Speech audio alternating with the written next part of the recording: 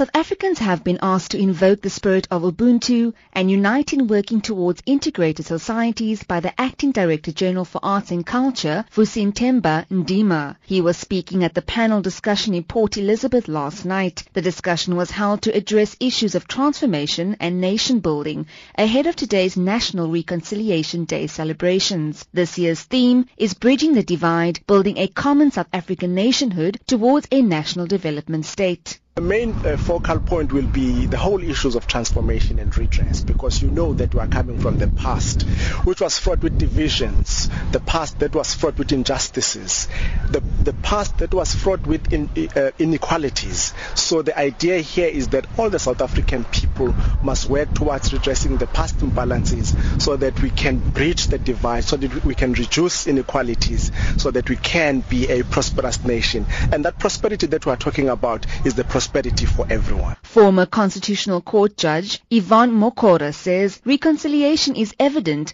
but there are still shortcomings. We realize how far we've come. We realize how far we still need to go. And that is absolutely necessary, because reconciliation is not an event, it is a process.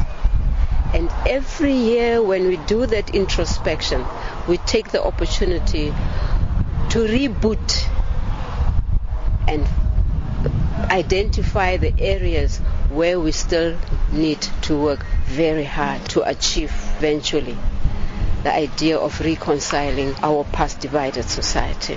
South Africa is also celebrating 21 years of democracy, but the feeling is that equality has not been achieved and more opportunities must be created. The panelists call on South Africans to share their skills, strive to justice and work towards social cohesion. The importance of understanding the true meaning of reconciliation was highlighted. The former mayor of the Tshwane Metro, Father Smangaliso Mkhatshwa, says more dialogue and discussion need to take place. There is a new need for us to be reconciled between the social dominant classes and the majority of poor people on the ground. Because and now at that level, you probably find that the rich, whether they are black or white or yellow and so on, in a way they form one kind of class, and they tend to protect their own class interests almost at the expense of the majority of the people.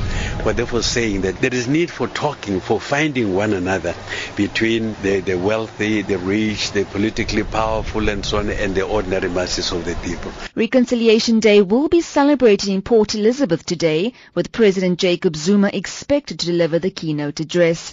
I'm Jade Lee Paulson, Port Elizabeth.